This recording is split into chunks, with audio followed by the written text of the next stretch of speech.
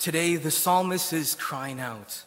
It's lamenting how the walls of the vineyard have been breached and how the boar of the forest has laid waste to the vineyard. And if we look at the psalm, we see how the vineyard represents Israel. However, with the New Testament, coming from the New Testament, right, fulfillment, we know that the house of Israel was a prefigurement of the church, where through Israel, God is going to gather the whole nations together as a new people. And so as you read this psalm, you can very easily read it and interpret it as referring to the church, to the family, and to our hearts. So the family is also considered a domestic church. And if you look at the boar of the forest, it represents anything that wishes to lay waste to the vineyard of the church, our family, and our hearts. Now, one of those boars of the forest, right, and I think it's very prevalent and important to talk about, that wishes to lay waste to the vineyard is that of pornography.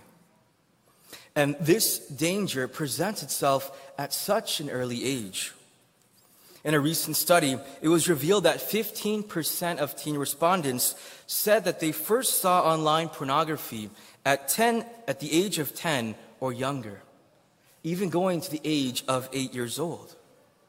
The average age reported for first exposure is 12 years old. And typically, people who have developed an addiction to pornography and were exposed at 12 or younger often need professional help in order to be set free. So what do we do? What do we do? The common response is to set up internet filters. And so the first question we can ask ourselves is, do we have those filters in place? Do we have those common basic preventative measures that could make our homes a safe haven, protected from the hypersexualized culture around us?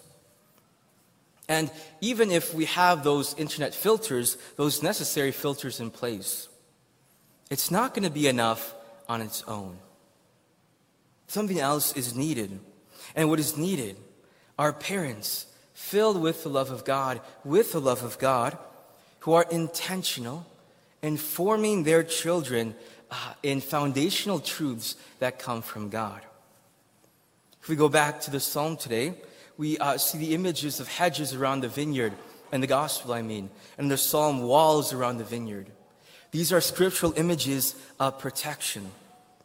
And so we need to set up protective walls, strong walls of protection around our families.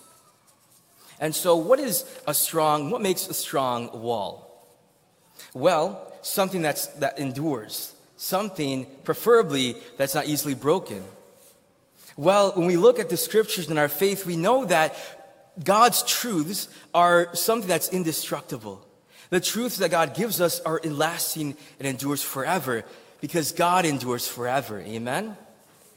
Amen. And so we're going to look today at two walls that we could set up. Walls of protection and prevention around our families. And now these 2 points I'm going to be drawing from a resource that we'll be handing out here at the parish, available to all families. And so I'll mention more of that at the end. And so these 2 points that I'm drawing from, they're the following. The first is going to be the wall, the truth of who we are in Christ. We need to center our family and kids and ground them in the truth of their identity in Christ, namely, that they are fearfully and wonderfully made. Why do we need to do this? Because as many of us know, social media, the internet, pornography, they present to us certain standards of beauty, and they're false standards. We are bombarded with false standards of beauty, and if we don't hear anything to the contrary, we can be blinded to and even unaware of our inherent value and worth given to us by God.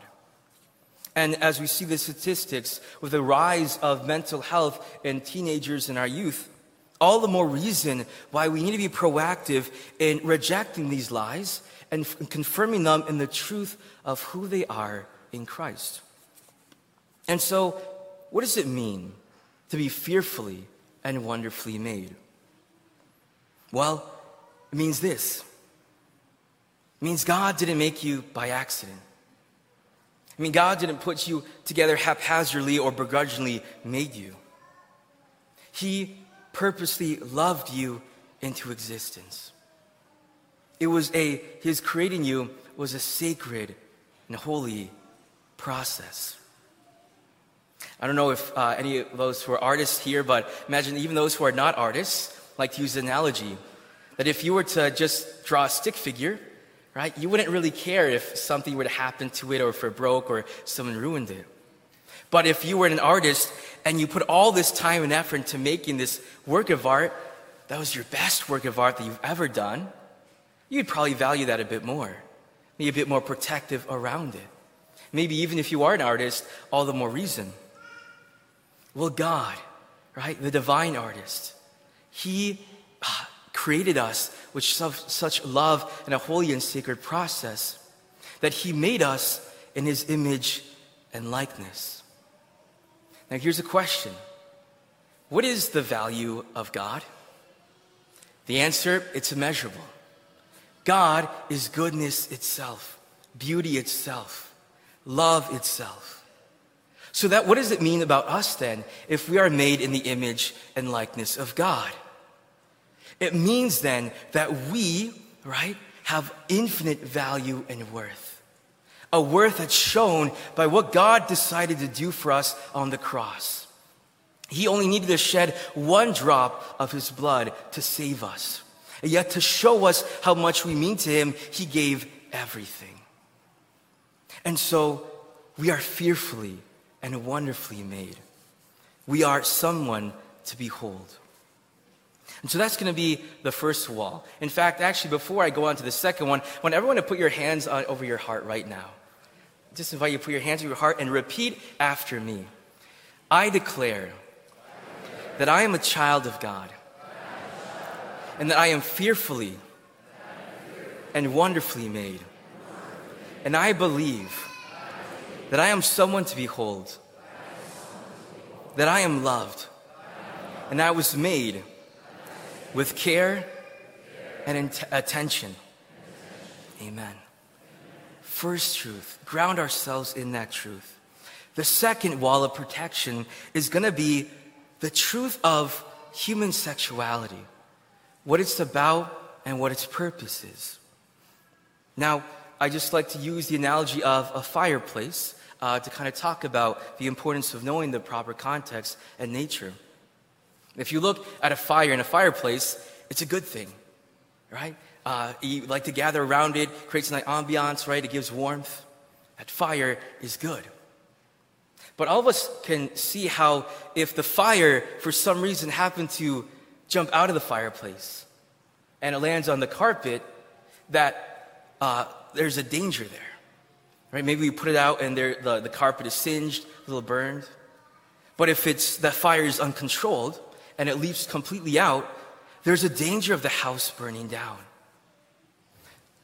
So when we look at our sexuality, human sexuality, it is good. It is a gift given to us by God. And as a gift, He gives us, right, its proper nature and purpose so that we can enjoy the fullness of that gift. Right? Whereas if that fire comes out of the fireplace, if we begin to not know what the truth of human sexuality is, we listen to the lies of pornography, of social media, we begin to go about it in a different way, we're going to set ourselves up possibly to encounter a lot of woundedness, to experience trauma. We'll find destructiveness in our relationships and our families. And so all the more important than to ground ourselves in this truth. So what is the truth? Well, there's a lot you can say about it, but I'll begin with these two. One, that our human sexuality, it's for the good of the spouses and for the raising up of family. So for the good of the spouses, the marital embrace, right, fosters a deeper unity among the spouses, right? It increases the intimacy and love and binds them more strongly together in their marital commitment, right? And in fact, it increases gratitude for their spouse. And if you look at scientifically, right, that in a marital embrace, right, our brains release neurochemicals.